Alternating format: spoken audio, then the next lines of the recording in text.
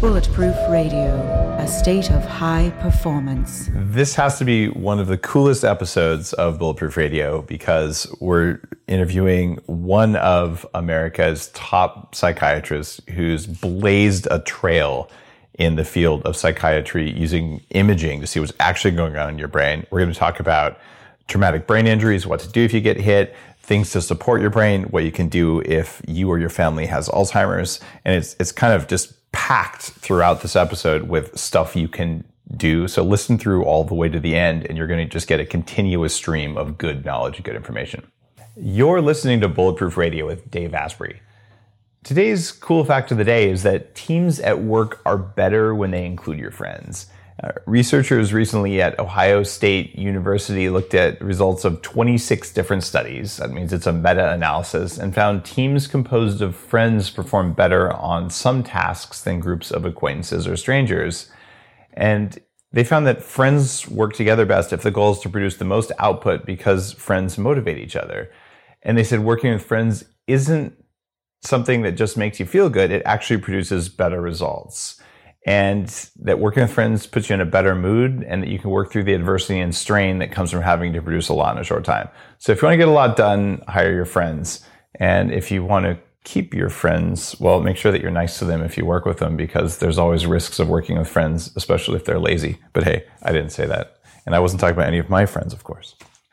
If you haven't had a chance to check out the new Bulletproof Fat Water, we've got water with zero sugar, micro droplets of brain octane in the water, so you get your energy from fat versus sugar, a few extra B vitamins, and it's about 20 calories per bottle, but it tastes amazing, and it's got those tiny droplets of brain octane oil, and you really feel it. It's one of my favorite new things that we have. We'll ship it to you with free shipping from the e-commerce store, and it's one of those things you can use when you want something good to drink, and it's in the afternoon. You don't necessarily want coffee.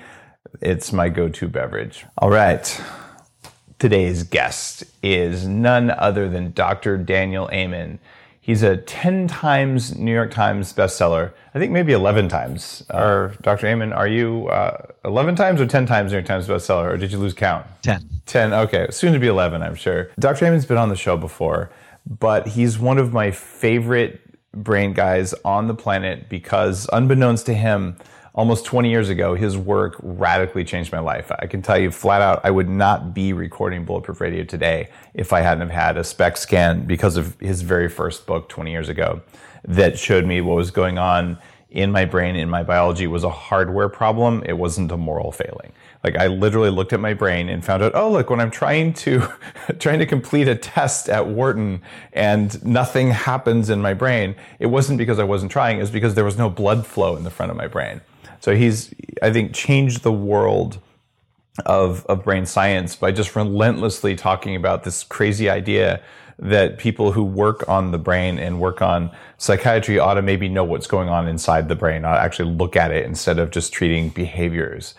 So on top of that, now he's created the Amen Clinics, which is a chain of clinics which have one of the highest published success rates for treating complex psychiatric issues. And he's the lead researcher on the world's largest brain imaging and rehab study on professional football players. And he's on Bulletproof Radio today to talk about Memory Rescue, which is his new book. It's Memory Rescue, Supercharge Your Brain, Reverse Memory Loss, Remember What Matters Most. Dr. Amen, it's awesome to have you back on the show. I appreciate your book. I got an early advanced copy that didn't even have the cool, pretty color on it yet, so I could check it out. I'm a huge fan of your work.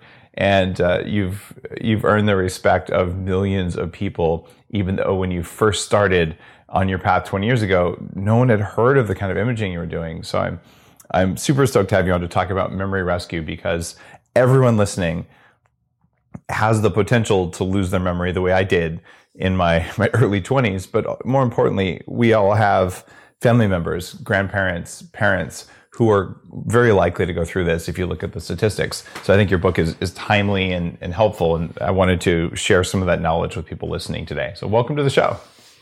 Well, thank you, my friend. Always good to talk to you. And a huge fan of your new book, Headstrong, and gave it a recommendation. And so many people struggle with brain issues and they don't know. And when they do know, they get afraid and they hide it. And cell phones are masterful at hiding problems because, you can type in home and it'll actually take you home. You won't get lost. So we're actually diagnosing memory problems later than ever when we should be intervening super early, like in childhood or adolescence or early adulthood. So memory rescue, people think, oh, well, I don't have Alzheimer's. That's not for me. It's to keep your brain healthy for as long as possible. I came to the realization that I was old when I was young. By the time I was in my mid-20s, I had arthritis in my knees for 10 years. I was at high risk for stroke and heart attack, according to my blood tests. And when I got my SPECT scans back from you, it was like, wow, I really do. Like, I'm feeling like I'm forgetting things, and I'm feeling like I'm losing my brain. And from what I can measure in terms of my performance, I know my memory is gone. And it really happened. So I was suddenly like, I don't want to be like this again. And that's been a big motivator for me in my own writing, just my own life. Like, I'm not going back to that because it really sucks. But what you just explained there about hiding it, absolutely. You take copious notes, you write everything down, you build all these crutches into your life, because admitting that you're failing or admitting that you're weak is really hard to do, especially in my case. I'm at one of the world's top business schools, and I'm like, maybe I'm just dumber than all my friends, not recognizing it's a memory problem and like a blood flow problem. There's other things going on. So that little voice in your head that's like, I'm not going to look. I think it's happening in a lot of people. And I'm just profoundly grateful. I was looking at the results of my last scan at Amen Clinics, and you have a functional assessment. My working memory was 8.5 out of 10. It wasn't like that 20 years ago. Like, I am better now. I'm about to turn 45 than I was when I was 25. And like, it's possible, but only if you're willing to face a wait. Maybe I'm not continuously improving with age. Maybe I'm not even holding even. I'm just going down a little bit. How do you recommend that people know if they're going downhill just a little bit? Like that takes a lot of self-awareness. What's the trick for developing that? Well, the brain is one of the only organs we don't screen. So people screen their hearts, they screen their kidneys, they screen every organ except the brain. And I'm hopeful through Memory Rescue and Change Your Brain, Change Your Life that people will begin when they get to be 40 to think about, well, how can I screen my brain? And people can come to one of our clinics and we'll look at their brain using the SPECT imaging we use. Or we also have online tools that can help them know, well, how's my memory compared to people my age? Screening is just absolutely essential. And there's actually a step before then. I remember when I looked at my own scan in 1991, I was horrified. I had scanned my mother the week before, and she had a gorgeous brain. But when I looked at mine, it was not nearly as healthy, and she was 60 years old. I was 37. And since then, I developed this concept I call brain envy. As a psychiatrist, I realized Freud was wrong. Penis envy is not the cause of anybody's problems. They don't care enough about their brain. It's really 3 pounds of fat between your ears that if you care about it, then you have to see it. And then you have to see, well, how can I make this better? And the really simple idea behind Memory Rescue is if you want to keep your brain healthy, or in your case or my case, get it back if you think it's headed for trouble, you have to prevent or treat the 11 major risk factors that steal your mind. And we know what they are. And so Memory Rescue is all about what we call a bright minds approach to optimizing and rescuing your brain. So if you know these risk factors, well, what can you do to prevent them or treat them if you need to. All right. You talked about the Bright Minds approach, which is actually an acronym for those 11 factors, right? Can you walk listeners through maybe the 3 or 4 most important things that are causing those problems? Well, what I learned a long time ago is because everybody asks me that question. It's like, what's the most important thing? And the most important thing, obviously, is you care about your brain. There you go.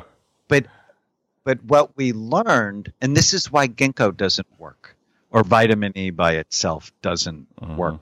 The brain doesn't get sick in one way, and therefore it will never get better in one way. And so that's why, attacking all of them is important. And, since we have time, I can run through them and I won't torture people with all the detail. But the B in Bright Minds stands for blood flow. Low blood flow is the number one brain imaging predictor of Alzheimer's disease. And so when we looked at your original scan and it had serious low blood flow, if we wouldn't have worked on reversing that trend, then it would have caused you and the people you love serious problems going forward. So what steals blood flow? Hypertension. Even pre-hypertension is associated with lower blood flow to the brain. Which is weird. You think higher blood pressure would get you more blood flow to the brain. Right, except if you put water under pressure, it actually lowers the output. And so we want your blood vessels to be pliable, to be flexible, to be soft, to allow more blood to go through them. Because, if you think of blood, it's life. It brings nutrients and it takes away toxins.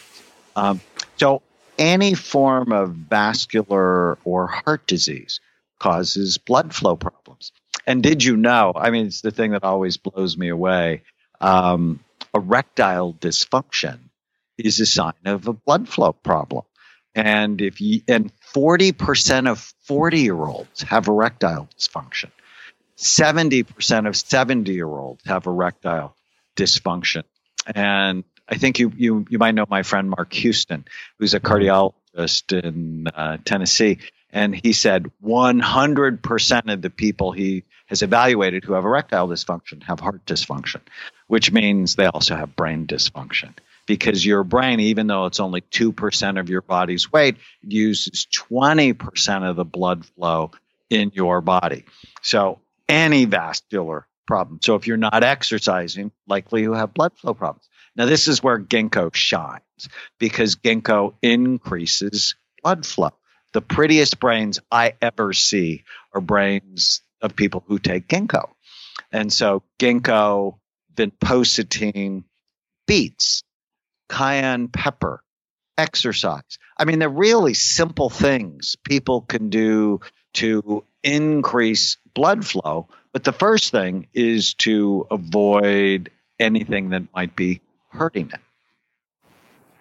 Now, my dad recently, over the last year or so, his cardiologist put him on a blood pressure lowering medication, which also radically reduced blood flow to his brain. In fact, I had to send him my OxyHealth hyperbaric chamber, the one I have here at Bulletproof Labs. I literally put it in my truck and drove it to him, and it restored his brain.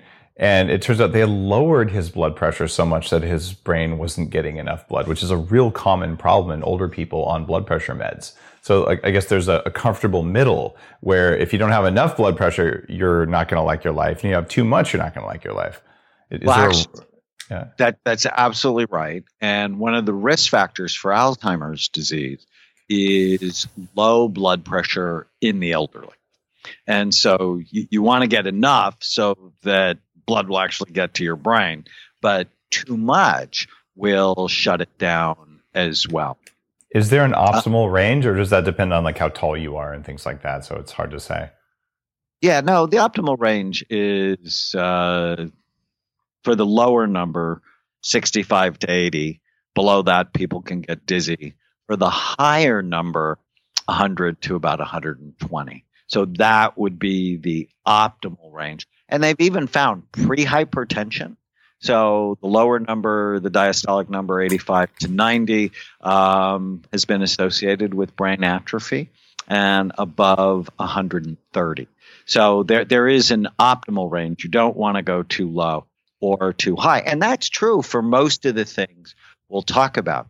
The R in Bright Minds is retirement and aging. When you stop learning, your brain starts dying.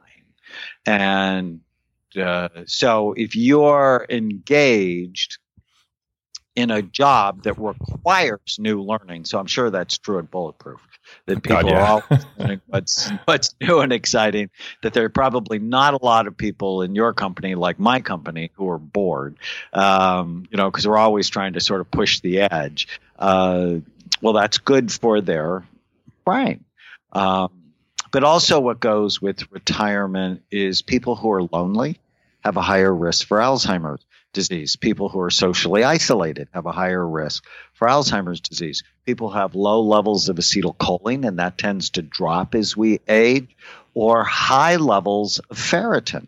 Ferritin is a measure of iron stores. Now, ferritin, like blood pressure, there's an optimal range. Too high puts you at risk for vascular problems. Too low, you can't think, and you're anxious. And so it's always a matter of balance. And so I see a lot of patients who have high ferritin levels. And how would a listener know if they have high ferritin without getting a blood test? They wouldn't. Okay, they need to get a blood test. And this is why bleeding people is helpful. Leeches. I knew you were going to bring them up. Tana and I were in Istanbul. Tana's my wife. And we were in Istanbul, and outside the spice market, they were selling leeches. So they were in these huge jugs. And I looked at my wife and I'm like, why are they selling leeches? And she's like, it's a health fad. It helps people decrease their ferritin levels, and they think it keeps them young. So if you have low ferritin levels, don't do that. But, the way we bleed people here in the United States is we send them to the Red Cross, right? Then if you go donate blood to the Red Cross, which I've done many times, they're like vampires. They're always after you for more. I just had a procedure I'm going to talk about soon. Very few people have had it done, but I had to get 21 vials of blood taken. So I figure if I could do some random procedure like that, once a quarter, I should be able to donate enough blood that I can. But you want your level optimized, and the optimal level is between 40 and 80. Lower than that, iron's important to make dopamine. So you'll be unfocused, but higher, and I've always been on the high side. It runs in my family. Is associated with trouble, bad things, delayed healing, and so on. So for the one, if I had to pick one thing, it would make sure you're learning new things every day. It's keeping your mind engaged and not on things. So, both you and I work in high-level professions, but it's not doing the same thing over and over and over, because when you learn to do something, whether it's internet marketing or speaking, well, your brain figures out how to do it, and over time it uses less and less energy to do it. So it's picking up a new instrument or a new language, or it's doing something in a new and different way that is so important. So this means that playing video games only works if you're constantly switching to a new one that's challenging versus playing the same one over and over and over? Correct. Tetris can only work so long. Now, the fun thing about Tetris is they've actually done studies and found if you're an addict, a food addict, a cocaine addict, an alcoholic, if you play Tetris for 20 minutes, it'll decrease your cravings. I had a problem with Tetris, and maybe you have some insight on this. It's definitely not in your book, but I think I was a sophomore at university, and I got some Nintendo. This is going back like a long time, and I started playing Tetris, and I couldn't stop, and I missed classes because I just was obsessively playing Tetris, And it got to the point that I would close my eyes to go to sleep at night, and I'd see shapes falling behind my eyes. I'm like, all right, that's it. I have to sell my Nintendo. Like I just got rid of it. But what was going on with that? Is that like a form of addiction? Because I still remember to this day, like fear of Tetris. I don't know why. I mean, it's fun, but also it puts you to hypnotic trance. Yeah. One of the things. And I remember when I used to play it, now I play it recreationally if I'm on a plane and we're going to land and I have 10 minutes and I can't do anything. But what I found, it would actually put my mind into a hypnotic trance and time would become distorted. Yes. So I would start playing, then all of a sudden it's 3 hours later and I'm like, well, that was a waste of time. Like, don't do that again. So for people listening, here's something I want you to test.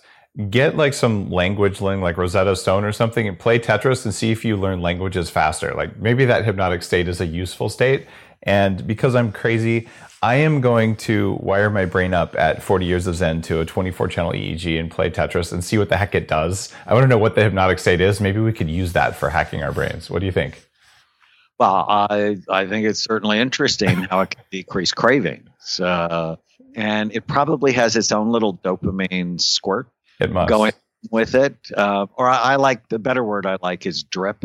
You want to do activities that drip dopamine throughout the day that help you feel sort of pleasure and happy and focused and motivated. You don't want to pour dopamine. So if you do cocaine, that pours dopamine. So cocaine and have an affair. Yeah, cocaine and porn. Yeah, those are the two big dopamine things, right? And extreme sports, maybe, like almost dying. What are extreme sports clearly would do it as well, and sometimes video games will do as well, especially if you're like murdering 250 people in 3 minutes. That it is pouring dopamine, and the problem with pouring dopamine, or if you get a big sugar burst pours dopamine as well. They've actually found people who are overweight have dulled activity in the nucleus accumbens, the pleasure centers where dopamine acts. I always think that's interesting. That's why you want to avoid cheesecake or donuts, because they actually are physically wearing out your pleasure centers. So you have to be careful with it. Better to drip dopamine than to pour it. Very interesting advice. For people listening. So if you're finding yourself addicted to one of those behaviors, dopamine drives a lot of addiction. Gambling for sure is, every time you win, like big squirt of dopamine. But if you have no dopamine because you don't have an interesting life, or because you have the inability to make it, you're also not going to like your life. Right. And that's what we see: depression and amotivation and apathy with Parkinson's disease. I actually have a funny story. I tell this story in the book. One of my professors when I was in college, the most proper man you can imagine, and I was dating his daughter, and he was religious and sweet and kind, and he ended up with a form of Parkinson's disease. And all of a sudden, his favorite shows on television are Dr. Phil and Jerry Springer. And it's like, it just didn't compute to me until I realized he wasn't producing dopamine. And he needed Dr. Phil screaming at somebody or Jerry Springer having some crazy, family drama in order for him to feel anything at all. Isn't that interesting? So you want to protect your dopamine centers. And one of the things that kills them are toxins, which we're going to get to. It's the T in bright. Oh, yeah. I was hoping you'd go there. That was a big issue for me. Let's talk about toxins in the brain, because so many people online, the science trolls like, oh, toxins don't matter. What doesn't kill me makes me stronger. I'm like, it doesn't really work for hand grenades or mercury, as far as I can tell. But what's your take on toxins for the brain? What are they doing? Where are they coming from? I think this is so important for people listening. Well, when we saw your brain, it's like, no, there's a toxin. Are you drinking? Are you smoking a lot of pot? Or are you doing cocaine? And, for you, the answer was no. And we're like, okay, well, then what else can cause it? Carbon monoxide, anoxia, having a lack of oxygen, mold, mercury. In my case, when I had my first scan done, you didn't look at it personally back then. We hadn't met. But when I showed it to you later, you're like, Dave, this is the brain of someone who's on street drugs living under a bridge. And I was living in a house with toxic mold in the bedroom. And you actually said this is chemically induced brain damage that I had been dealing with that's since been healed. But like that's the effect of toxins on the brain. Like it wasn't one of those things that doesn't kill you, makes you stronger. It just jacked me up. Oh, it's so devastating. And, for me, I ask myself, so I'm a psychiatrist. Why do I care about mold? Because it damages people's brains. And if it damages their brain, they look like they have ADD. They look depressed. They're having trouble getting along, being successful. And it's just so important to, if you see evidence of toxicity on a scan, to work it up as fully as possible. And, and how you deal with toxins is you eliminate exposure. Yeah. And then you support the 4 organs of detoxification: your kidneys, your gut, your liver, and your skin. Now, a lot of people are dealing with mercury now. It seems like it's becoming a bigger and bigger problem. Just we've been burning so much coal for so long. We've polluted our oceans and even just a lot of our crops now. If you're not eating organic, they're taking sewage sludge that is high in mercury, and there's a limit to the amount of mercury allowed, say 10 parts per million. So they'll cut normal fertilizer with basically sewage sludge from big cities until it's 9 parts per million, like right below the acceptable levels, and then they'll spray that over crops. And so we're getting higher mercury levels. What can people do if they have mercury in their body already? Are there things you recommend? Well, at Amen Clinics, we're not real big fans of chelating people because we've actually seen people can become worse when you do it. So it's limit exposure and then really activate your own detoxification pathways. And so for your kidneys, drink more water. And I saw you have a new drink, which is really exciting. We make something called Brain Boost on the Go just to encourage people to drink more. Is that like a powder? I haven't tried it yet. It's a powder that we're excited about. It's got B6, B12, folate, and theanine. And so it helps people feel focused but not agitated, and they drink more water. And you sweeten that with NutraSweet, a little bit of sucralose, and some other.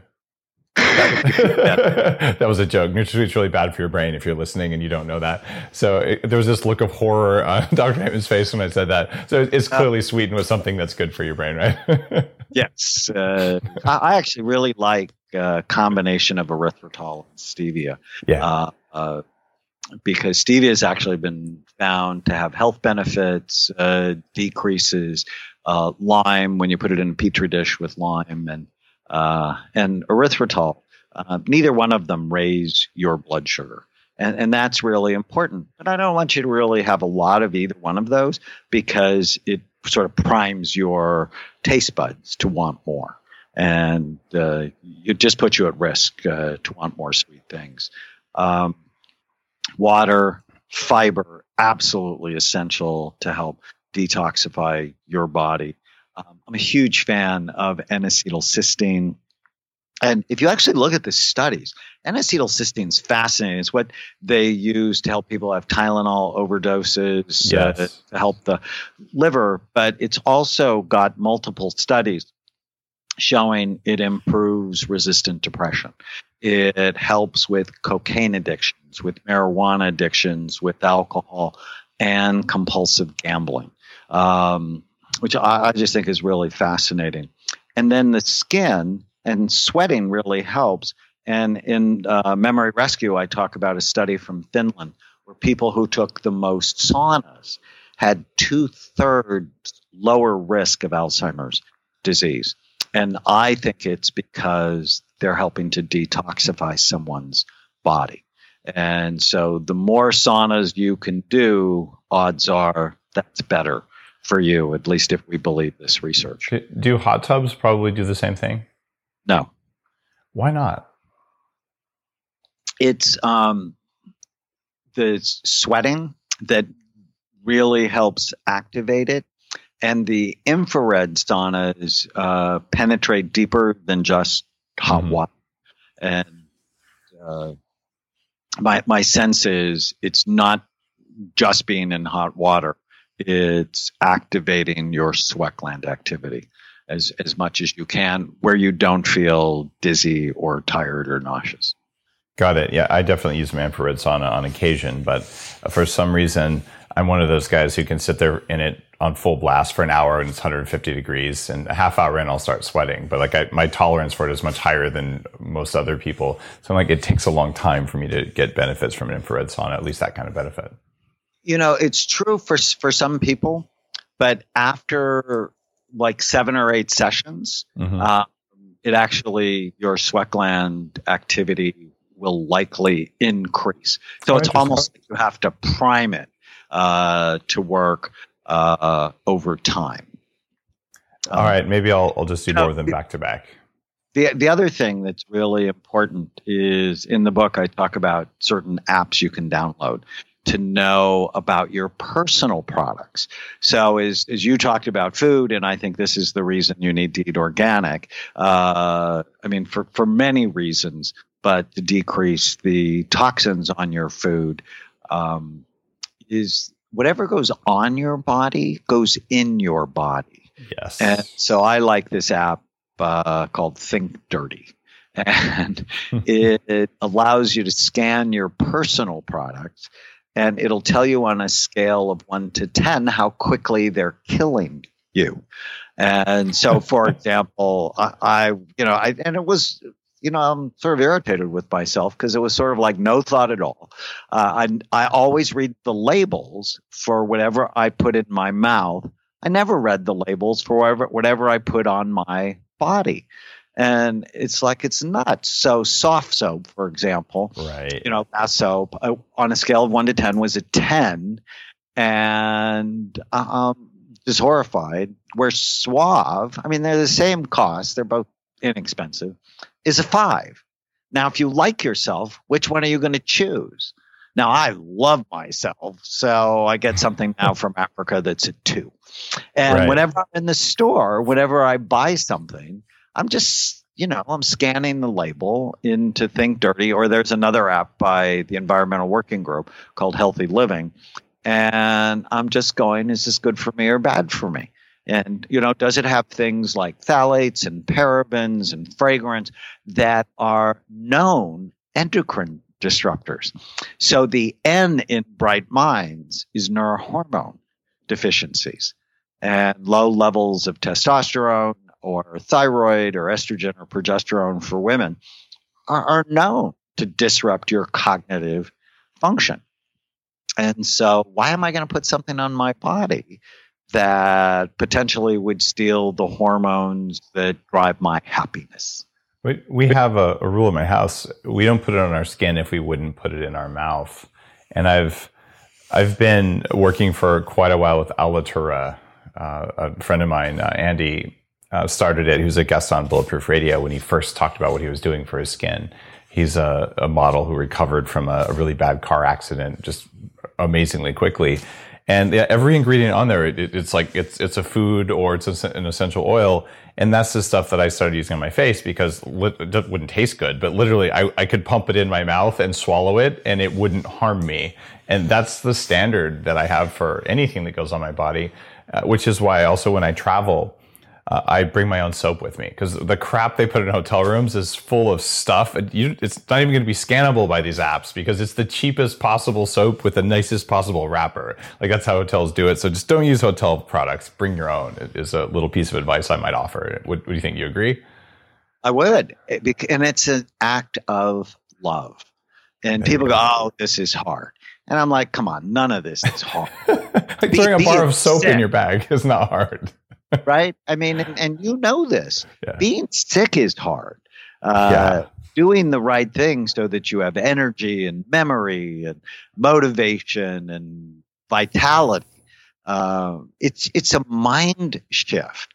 And that's what messes people up. And the M in Bright Minds is mental health, because we know things like ADD, anxiety, depression, post-traumatic stress disorder, bipolar disorder, schizophrenia, chronic stress all steal your brain.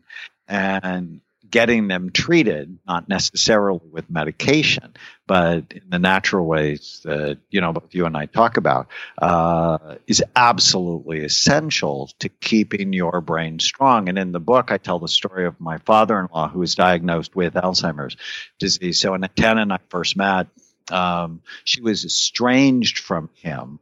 And she got a call from her sister saying, Dad's been diagnosed with Alzheimer's disease. He's a recluse. He won't come out of his room. He's not eating. He has multiple medications. They were completely freaked out.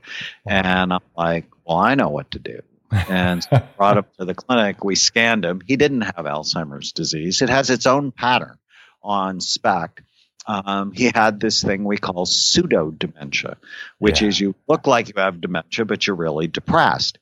And so I got him up all of his medication, put him on some supplements, gave him some targeted exercises, created a social support system for him. And 5 months later, he did an all-day seminar at the local church. I mean, it was miraculous. He said it was like being raised from the dead. So whenever someone gets the diagnosis of Alzheimer's disease, you have to look. And then if you take this Bright Minds approach and go after all of these risk factors, for a significant number of people, they can get their minds back. That is so profound. So if you're listening to this and you have Alzheimer's in your family and all, it may not be Alzheimer's. A huge percentage of Alzheimer's, maybe not huge, a significant percentage of Alzheimer's that's diagnosed is actually this. It's a lack of blood flow in the brain. It's this depression you just talked about. It's actually not that. And I think it's eminently hackable in most cases. But there are some late stage Alzheimer's where I think pretty much no one's having success, or very few people are.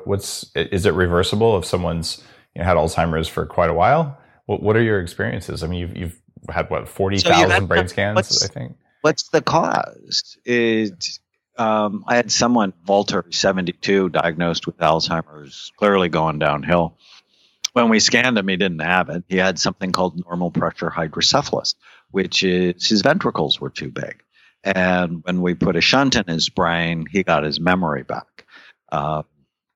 You have to know what's the cause, or, what Memory Rescue really argues, the causes. And the G in Bright Minds is genetics. And what I have come to believe is your genes are not a death sentence. Should be a wake-up call. So if you have this bad issue in your family, rather than take laissez-faire issue, well, there's nothing I can do about it, you need to get serious and make sure you eliminate all other 10 risk factors if you can. So I use it as an activation. And a lot of people go, well, I have it in my family. I'm losing my memory. I don't really want to know. It'll be bad for my insurance. And my thought is, I'll tell you a story. There's two women on a railroad bridge. It's in Ohio. And it's an active railroad bridge. It's 80 feet up in the air. And a train starts coming toward them. And the video actually sees the train run them over. Now, they didn't die. Okay. They laid down flat on the tracks.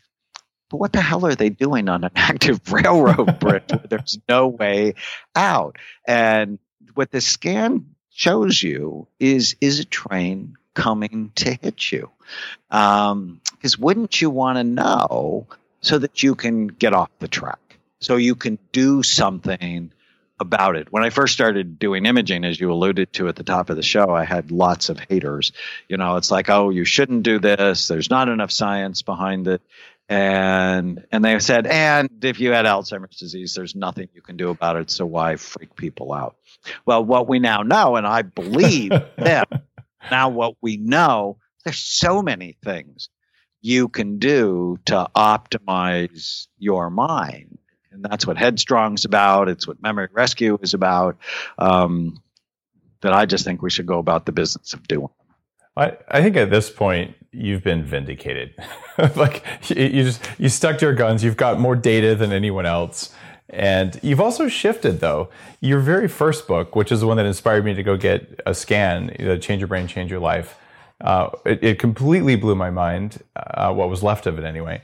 And then I went in though, and that book though was, I would call it relatively pro-pharmaceutical. Just over the last 20 or so years, you've shifted from what was more like, okay, if you have this, here's the pharmaceuticals and some lifestyle stuff, to your approach now is very functional, where you say, okay, if you have this going on, start with these breathing exercises, start with this exercise, start with these dietary changes, start with these supplements, and if necessary, work with the pharmaceuticals. And by not being dogmatic in either direction, I think it shows a lot of progression and just a lot of open-mindedness in your own approach. What caused you to, just over the course of 20 years of clinical practice, to start being more open to the supplements maybe than you were 20 years ago when you started? Well, I wrote Change Your Brain, Change Your Life in 1998. And by then, I'd already begun to get excited about nutritional supplements and lifestyle interventions. And they're in the original version. They are, yeah. Of it, because what I saw in 1991 when I started doing scans was many of the meds I was using were flat out toxic to brain function. But the progression from 1998 to 2015, when I revised Change Your Brain, Change Your Life, I mean, half the book is new. I mean, it is really a functional medicine approach to psychiatry, just because I had learned so much more and had so much more experience with supplementation and lifestyle interventions. And I'd written books like Change Your Brain, Change Your Body, and Use Your Brain to Change Your Age, that I had really shifted in my thoughts to first do no harm. What are the natural things I can do? Now, if you're bipolar and suicidal, I'm probably going to put you on Depakote, or I'm not stupid, right? I'm going to do everything I can to protect you. But, if you have mood cycles and it's really the result of a traumatic brain injury, we're going to put you in a hyperbaric chamber and put you on a group of nutrients to support your brain, and then see. But if you're going to lose your marriage because you have intermittent explosive disorder, I'm probably going to use an anticonvulsant along with it. So, actually, thank you for asking that question, because it just lets me reflect on the progression of my own career. And I'm a classically trained psychiatrist. You have these symptoms, take this drug.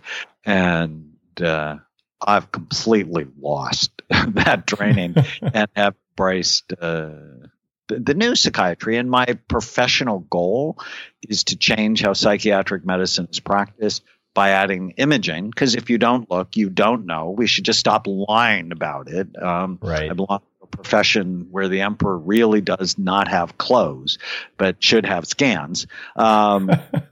And then the second innovation I want to bring to my colleagues and the people who suffer is natural ways to heal the brain. There's so many things we can do that let's do those things first. And if they don't work, then we consider pharmaceutical interventions. I've run across a couple people, just in the last year or so. I just got asked to review a book. I'm not going to call out the author, but it was pretty much, here's what you can do for aging and your brain. And by the way, supplements are all a waste of time. And it wasn't really a pro-drug thing, but it was basically like supplements don't work and you should stop taking them all. And another guy was really proud there, all you need is, breathing and sunshine and, and a good diet and all this.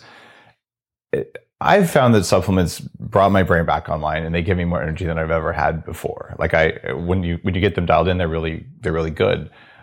What do you think about that sort of anti-supplement thing that emerges from some people? Is this because of low quality of supplements, because people are misusing them, or is this just like kind of old pattern behavior? Well, I think it's more pattern behavior. They didn't learn about it in medical school or wherever they went to school, and because they didn't learn about it, it doesn't exist. And the research behind using nutraceuticals is vast. When people tell me, I was in a debate at the American Psychiatric Association with the head of psychiatry at the University of Texas, Houston. And he was, diminishing imaging. And he's like, there's no research behind imaging, like there's no research behind supplements. And I'm like, how did you get through school? Don't you know how to read? Like, religion. Tell me you said that out loud. Did you ask him that out loud? I said that out loud. I say that all the time to people who go, "Oh, there's no research." I'm like, "Do you know how to read? Seriously?" All you have to do is go to PubMed.com and then brain spect imaging, depression, OCD, dementia, traumatic brain injury. You're going to find hundreds. Not 3, hundreds of studies. And if you type in omega-3 fatty acids, you're going to find thousands of studies. Or ginkgo and blood flow, ginkgo and memory, natural standard. It's a from Stanford, Harvard, and NIH. They put together all the supplement research, had A-level scientific evidence for memory, as did SAGE. It's like, stop it. At least, before you open your mouth and you say stupid things, read the literature. And whenever people read the literature, yes, they can cherry pick this study or that study. But my personal experience, so I published a study on football players, NFL players, who had been hit in the head thousands of times. And what we did for them is we put them on a multiple vitamin, high dose omega-3 fatty acids, 5.6 grams, in a blend I like, higher EPA than DHA.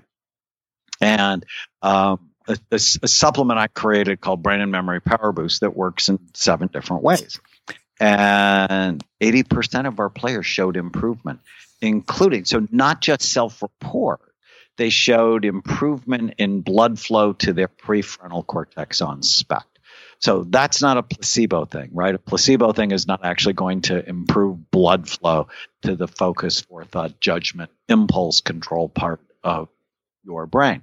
And then what we did is we did a randomized placebo-controlled crossover trial on a group of sort of, quote, normal, healthy people, and showed exactly the same thing. Improvement in mood and memory and processing speed, actually decreases in hostility using natural supplements. And so not only is it in the literature, but it's also our clinical experience and our research experience. And that's why I take a big handful of about 20 every morning, right? I take a probiotic, multiple vitamin, omega-3 fatty acids, a brain boost, because I want my brain to be the best it can be. I know what happens to people's brains over time. This year, our research team, we're doing a whole series of imaging studies on aging. And so we already published the world's largest brain imaging study on 46,000 scans. Well, we're going to up our game and do it on 70,000 scans. Wow. Aging diagrams from 9 months of age to 104. So what happens to different parts of your brain over the life cycle? And it's bad news, right? I mean, and I've known this for a long time, just looking at scans, like your skin, as your skin falls off your face as you age. That same process happens in the brain, but both you and I know it doesn't have to. You just have to do the right things for it. That is the best little monologue about supplements I think I've ever heard. I'm going to excerpt that, and we're going to put that up on Facebook for people, because I get tired of these and some of them are well-intentioned, but when they say there's no evidence, here's the deal. If you're under 30 right now, you can always go find the research in about 5 seconds. You just go look it up for yourself. And then there's people who are over 30 where, especially if you're over 40 like I am, where the way we did research was you go to the library and the microfiche, and then it was really hard work to find out if there was no evidence. But at this point, if someone says there's no evidence, you can literally on your phone in the meeting look and be like, wow, here's 500 pieces of evidence. This person is either misinformed or lying. And they say, I don't like the evidence, or there's not enough evidence. And those are different discussions. But when someone says no evidence like that, I just kind of roll my eyes. And you said something else in there, though. And you're probably the only person I've thought to ask this. When I was writing my very first book about fertility, this was a book called The Better Baby Book. And it was what we used to restore my wife's fertility. She was infertile when we wanted to have kids. And I did a huge amount of research on EPA versus DHA. And for people listening, these are the two types of omega-3 fatty acids found in fish oil. And I determined that more EPA seemed to be more important. This is going back, 8-9 years when I did the research. And since then, there's been a lot more evidence around DHA and cell membranes and things like that. You mentioned that you're a fan of more EPA than DHA. Why is that? Well, one would think it would be DHA because it makes up a fair amount of the fat in your brain. Right. But it turns out the research for ADHD is DHA doesn't matter. It's EPA. EPA works, DHA doesn't. For depression, EPA works, DHA doesn't. Now, it seems like for anxiety that DHA is important, and for memory, DHA is important, but for clearly at least 50% of the patients I see, EPA is critically important. And so I like a balance of about 60% DHA, 40 of EPA, 40% DHA. I just published a study. So now we talk about the I in Bright Minds. See, I'm attached to the letters, and the I is inflammation. Nice. And inflammation, comes from the Latin word to set a fire. And when you have low-level inflammation in your body, it's like you have a fire that's destroying your organs. And one of the major causes of inflammation in the body is low levels of omega-3 fatty acids. And I did a study here at Amen Clinics where we did the Omega Quant test. It's a measure of how much EPA and DHA and omega-3 you have in your body. An optimal range is 8% or above. 49 of our 50 patients had below 8%. 49 of 50.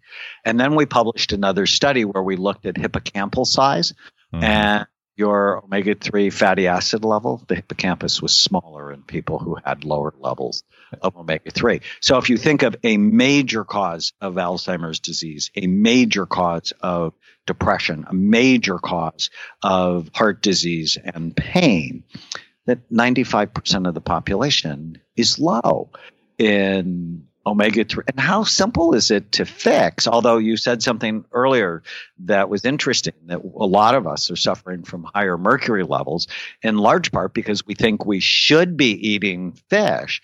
And I would actually make the argument that taking high quality, clean omega-3 fatty acids in fish oil, it's probably healthier for you than eating a lot of fish because of the contaminants and toxins that are in fish. But everybody should get their C-reactive protein measure checked. It's a simple blood test. It's a measure of inflammation.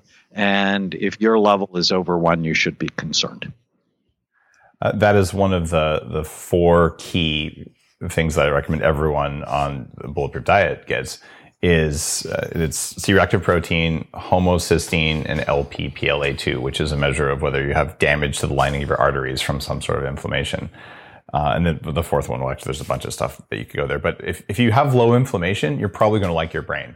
That's one thing that I've learned. And then there's all these other things around taking some fish oil. What about rancidity in fish oil? Like you can get some cheap fish oil supplements, in giant jars at discount places. What happens if you're using low quality fish oil? Well, it doesn't work. So our copyright here at Amen Clinics, Lorenzo, when he first started working for us, I like to measure my employees if they allow me to. Me too. So he's taking one of the big box stores fish oil, and his omega-3 fatty acid level was 5%. 8% when it should be 8% or above. And so I had him stop that and gave him ours, omega-3 power, 2 capsules a day, and his level 3 months later was 10. So quality matters. Plus, if you read a lot of labels, so rancidity matters, and so you want to make sure the expiration date is there, and you want to make sure you have a high quality brand. And I know I really care about quality, like you really care about quality. But then you have to actually read the label on how much is it. So 2 of our capsules have 1,446 milligrams of omega-3 fatty acids, where 2 capsules at one of the big box stores may have 120 milligrams. So, I recommend kids get at least 1,000 milligrams, adults 1,400 or often more. And if you're in a repair situation, it's more like 5 grams. Now, we're going really deep on this, and I think it's awesome, A, because you really know what you're talking about, and B, a lot of people listening to Bulletproof Radio, I mean, we're at 400 and almost 450 episodes now. They've definitely heard get your omega-3s, but you've got details here, and some of these aren't even in Memory Rescue, but I think people listening are going to change their habits based on this. I've seen studies where people take so much fish oil that it affects their cell membrane integrity. Like you've basically gone too far where you don't have the other fatty acids that are required there. Do you have a concern about too much fish oil over long periods of time? I've personally never seen it as a problem with my patients, but the only people I know who are taking like 20 grams of fish oil are in head trauma recovery programs. And, but, people say, oh, you should worry about bleeding or bruising. I haven't seen that as a significant problem. Got it.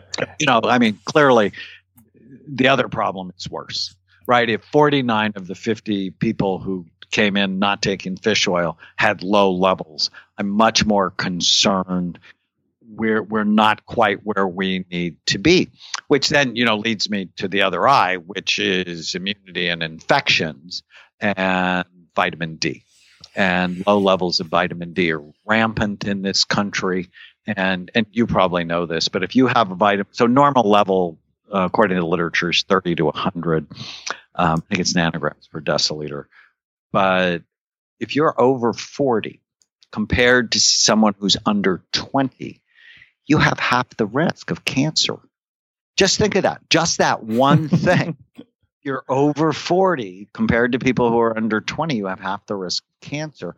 And when I first tested my level, maybe 10 years ago, as I'm really switching in my head to becoming an integrative medicine psychiatrist, mine was 17. Wow, that's bad. And I live in Southern California, where the sun's always out, except I'm not always out, right? I'm working. And just getting my level up and optimized, my appetite went away. It's when I did a big study. So the D in Bright Minds is diabesity.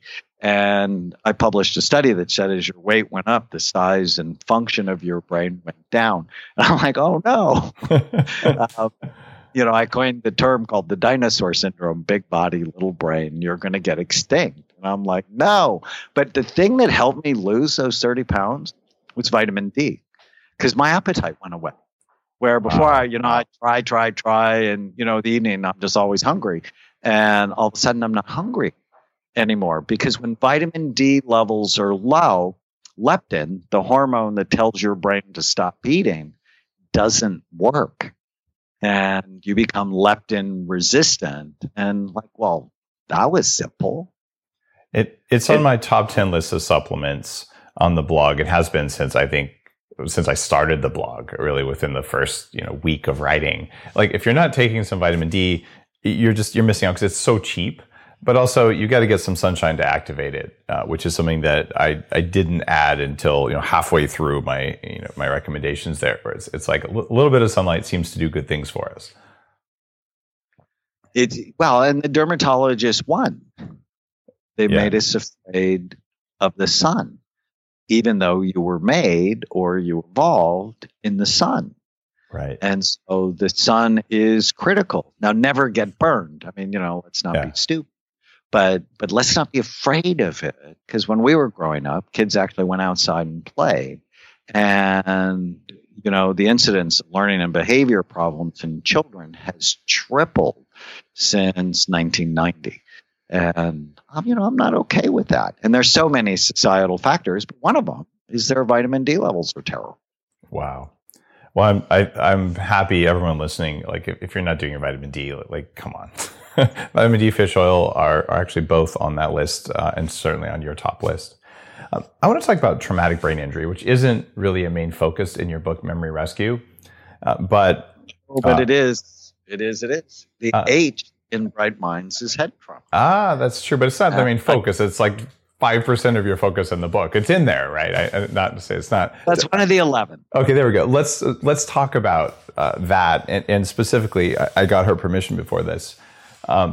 My wife, Dr. Lana, stood up from her desk recently and hit her left temple on a cabinet door that had swung open and gave herself a concussion, like with full-on concussive symptoms. Can't remember stuff. She's actually smarter than I am and remembers things better than I am, but don't tell her I said that. And she literally overnight was sleeping 20 hours a day and it was just wrecked. So I flew her down to see to one of the Amen Brain Clinics, one closest to us, so she wouldn't have to be in an airplane for a long time to come down to Southern California where you are. And we got her SPECT scan, and sure enough, there was clear evidence of a recent but not too bad traumatic brain injury. And you also found evidence of like childhood traumatic brain injuries, and it's the same thing that. Like when we're doing the 40 years of Zen, we do a 24-channel EEG scan, and something like 90% of people who come through have some evidence of like an old TBI from when they were 2 and they fell out of their high chair and stuff like that are still in the brain. So 2 questions for you. Should we be paying attention to old traumatic brain injuries? And what should we do if we just hit ourselves in the head hard enough to cause damage? So let's go with that first one. Like what about old traumatic brain injuries? Should we pay attention to them? And if so, what should we do about them? So when I first started doing scans, one of the things I learned almost immediately is mild traumatic brain injuries ruin people's lives and nobody knows about it. Because they see psychiatrists or psychologists or marriage and family counselors, when at least 50% of our patients who have mental health issues, they're a result of having a past traumatic brain injury. And we see it on scans, and traumatic brain injuries 90% of the time affect your frontal lobes, focus, forethought, judgment, impulse control, and your temporal lobes, memory, learning, mood stability, temper control. And so it's a monster issue. I think of it as the silent epidemic. You should never let your kids play sports that put them at risk for traumatic brain injuries. It's that important. If your brain runs everything you do, you have to protect it. That protecting it is a sign of love. So if you're struggling with your mood or your temper or learning or impulse control, ask yourself, have you ever had a brain injury? Now, and I got to chat with your wife, who it was great to chat with her. It's like, well, have you ever had another brain injury? And so many people, they'll go, no. Oh my God. Yeah, so it's like you forgot about it. And all of a sudden, actually, it turns out I was unconscious for several days when I was whatever age. And you're like, that might have been a brain injury. You're just saying, right? But we forget it. We forget, and they tend to stack on each other. And so, having a, quote, mild concussion on top of trouble in the past can actually make it much worse, because the reserve in your brain is less to start with. Even though, like in Lana's case, she's bright and highly accomplished. It's her reserve wasn't there. And so brain reserve is a concept I think about and write about a lot. And it's really a culmination of, well, what have you experienced through your life that has enhanced your reserve or has stolen your reserve? So it's such a huge issue. If you've had it in the past, the most important thing, like within our NFL study, is to put the brain in a healing environment. And that's why we really like hyperbaric oxygen. It's why we like brain supportive supplements, a brain enhancing diet, and memory rescue. There's a whole chapter and this awesome table that I created for each of the risk factors. Here are the things to eat and here are the things not to eat. If you want to support blood flow or you want to support healing from traumatic brain injury. And traumatic brain injury turns that shrimp is awesome because it boosts acetylcholine. Wild caught shrimp, right? Not the Vietnamese chemical shrimp. Of course. And, and a great website that I really like is seafoodwatch.org. Yeah. That can help you with what is the most sustainable.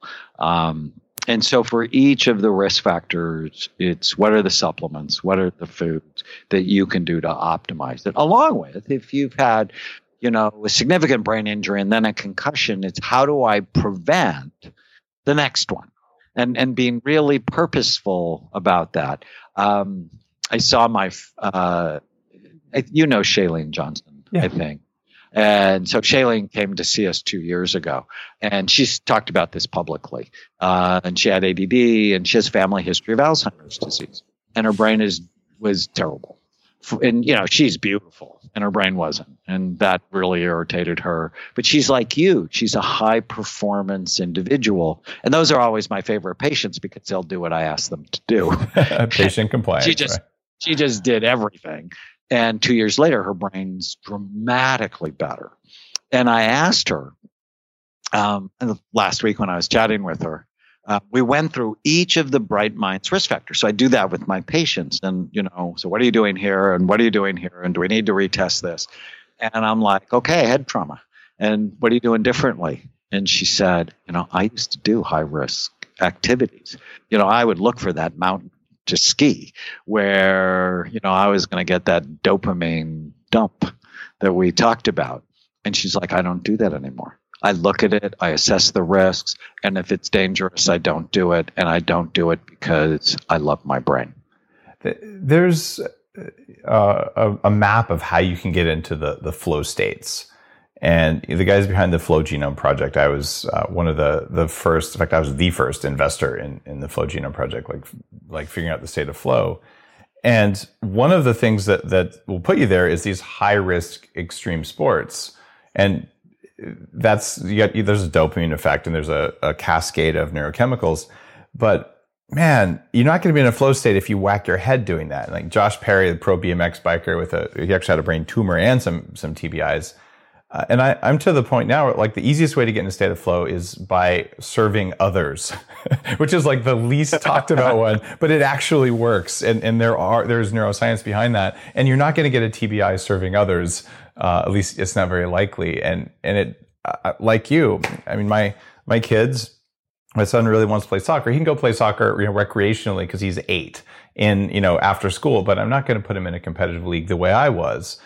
Because I still remember, heading a ball that was kicked by a goalie from across the thing. And there's no way a 12-year-old should be doing that. And I know that they've taken some steps in soccer, and I still like soccer. But man, I'm not going to put my brain or my kids' brains at risk because they can still take appropriate risks with, to learn and grow and face their fear without having to take unreasonable risks for their brains.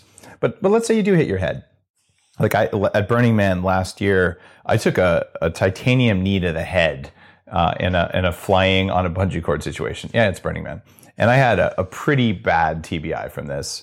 And I immediately, literally, fortunately, I'm in a camp full of, functional medicine people. So we gathered everyone's fish oil because everyone travels with it, who knows what they're doing. And I took all of it.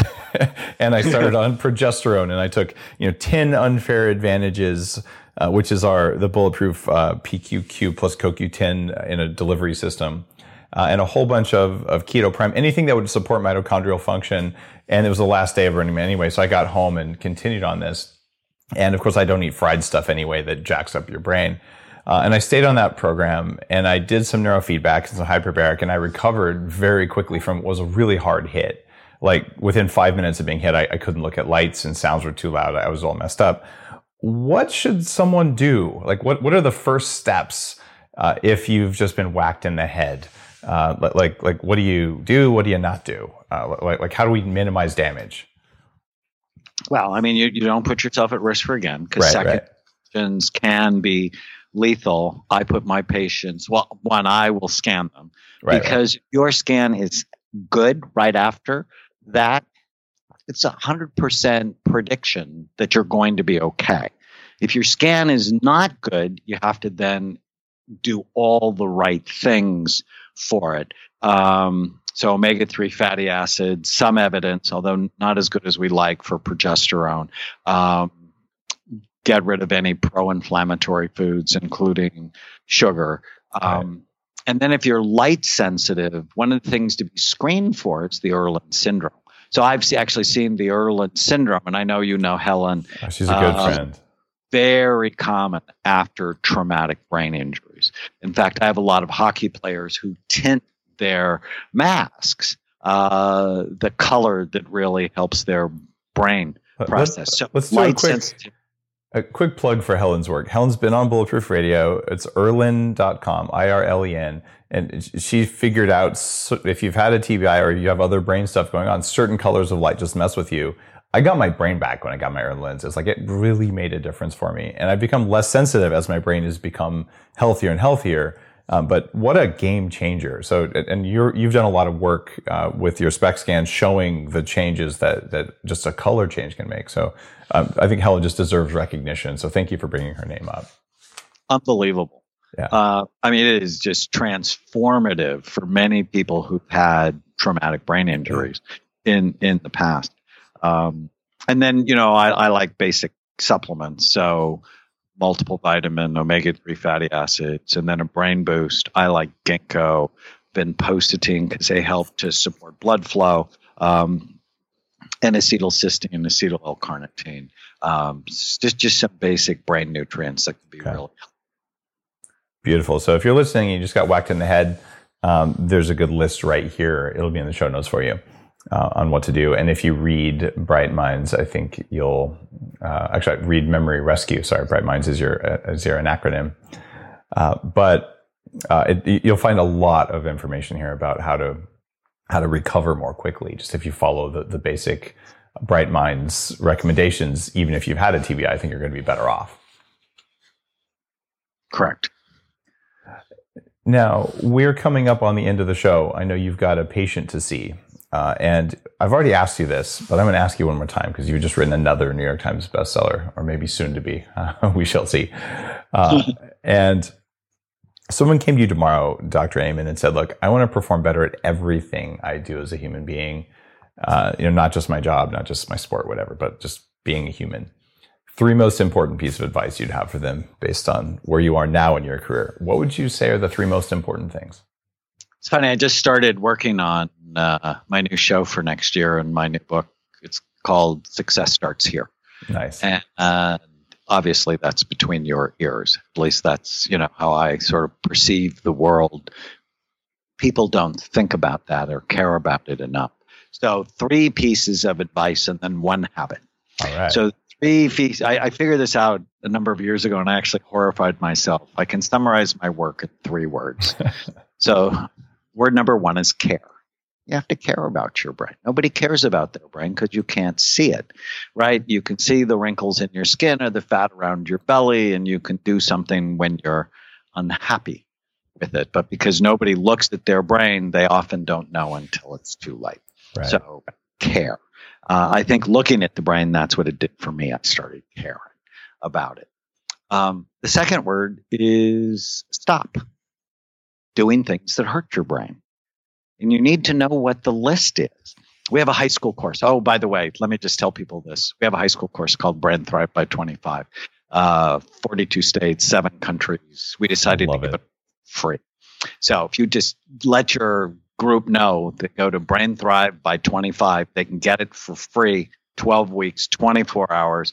And if the business model, if they want to upgrade and get 3 college units of credits, it's only $300. Oh, cool. And get psychology credits from Corbin University in Oregon.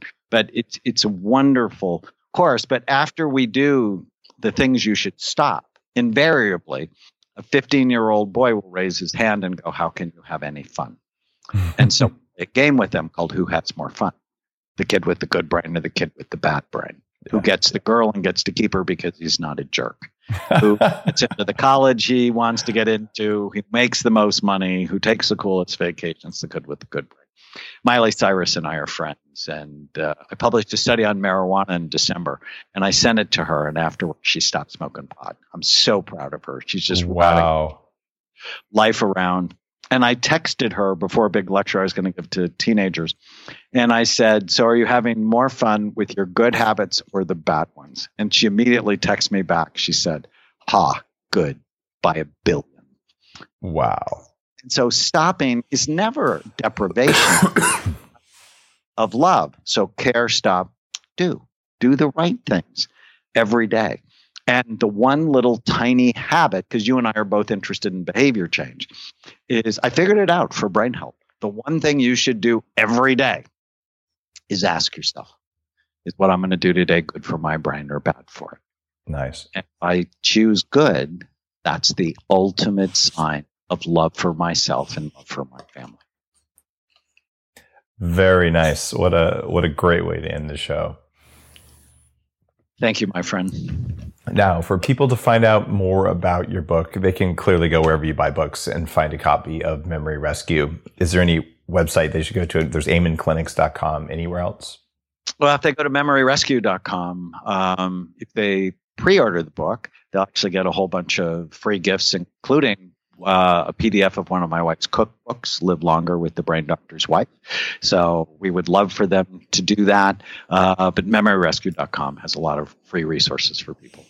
Beautiful. Thanks for your life's work, Dr. Amen. It's had a profound effect on my ability to do what I do, like more profound probably than you know.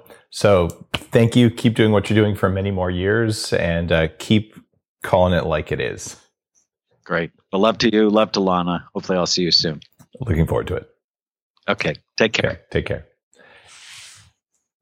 All right. We got it. I will catch you later. All right, my friend. Take care. Thanks. If you like today's episode, you know what to do. Pick up a copy of Dr. Amen's new book, because it's got stuff in there that's going to be good for your brain, good for you, good for your performance. And he's a luminary in the field. I'm super happy to have had him on the show.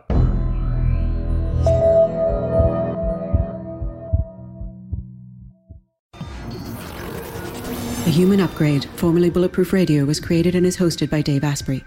The information contained in this podcast is provided for informational purposes only and is not intended for the purposes of diagnosing, treating, curing, or preventing any disease. Before using any products referenced on the podcast, consult with your healthcare provider, carefully read all labels, and heed all directions and cautions that accompany the products. Information found or received through the podcast should not be used in place of a consultation or advice from a healthcare provider. If you suspect you have a medical problem or should you have any healthcare questions, please promptly call or see your healthcare provider. This podcast, including Dave Asprey and the producers, disclaim responsibility for any possible adverse effects from the use of information contained herein. Opinions of guests are their own, and this podcast does not endorse or accept responsibility for statements made by guests.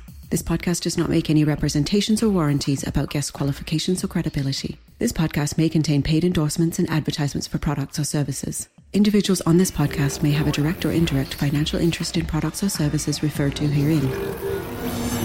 This podcast is owned by Bulletproof Media.